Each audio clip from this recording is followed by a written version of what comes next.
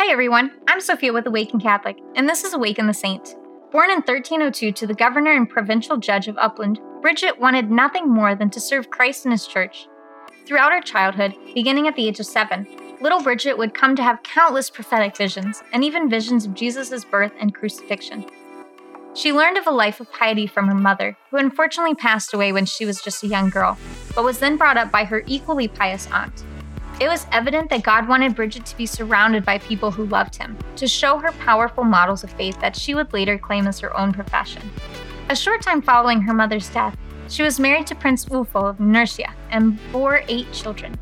Most of her children did not share the same pious faith as her mother, all except for one who would later become a saint herself, Saint Catherine of Sweden.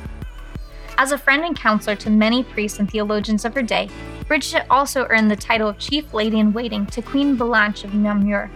She counseled and guided the Queen and King Magnus II for many years. In 1343, Ulfo and Bridget traveled to Spain on pilgrimage, where her husband soon fell deathly ill and eventually passed. It was at that time God revealed to Bridget what she was next meant to do. Bridget renounced her title of princess and began to pursue religious life as a Franciscan tertiary. Her renouncing was met with harsh words from the people of the court, but that didn't stop her on her path to holiness.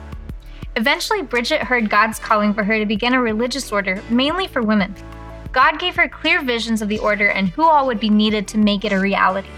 The Bridgetine order would be modeled after the relationship of the apostles and the Blessed Virgin Mother in the upper room, with permanent chaplains and brothers with the nuns and abbess.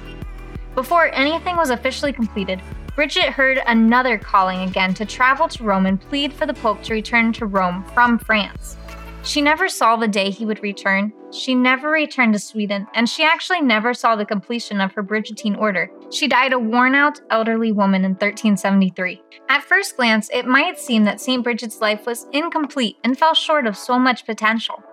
It might even seem like God dragged her along, promising all these things through visions of what was to come, only to completely abandon her in the end.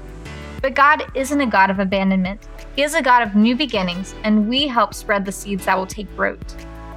The Bridgetine order was accepted and completed just before her death in 1370, and was first run by St. Bridget's granddaughter. The Pope also eventually returned to Rome shortly after her passing. It took some time, but in the end, God followed through with everything he showed St. Bridget. What we might see as failure, God sees as making way for something incredible. It might not end with us, but that doesn't mean that it can't begin with our yes to God's call. St. Bridget of Sweden, pray for us. Awaken the Saint is made in partnership by Spoke Street Media and Awaken Catholic.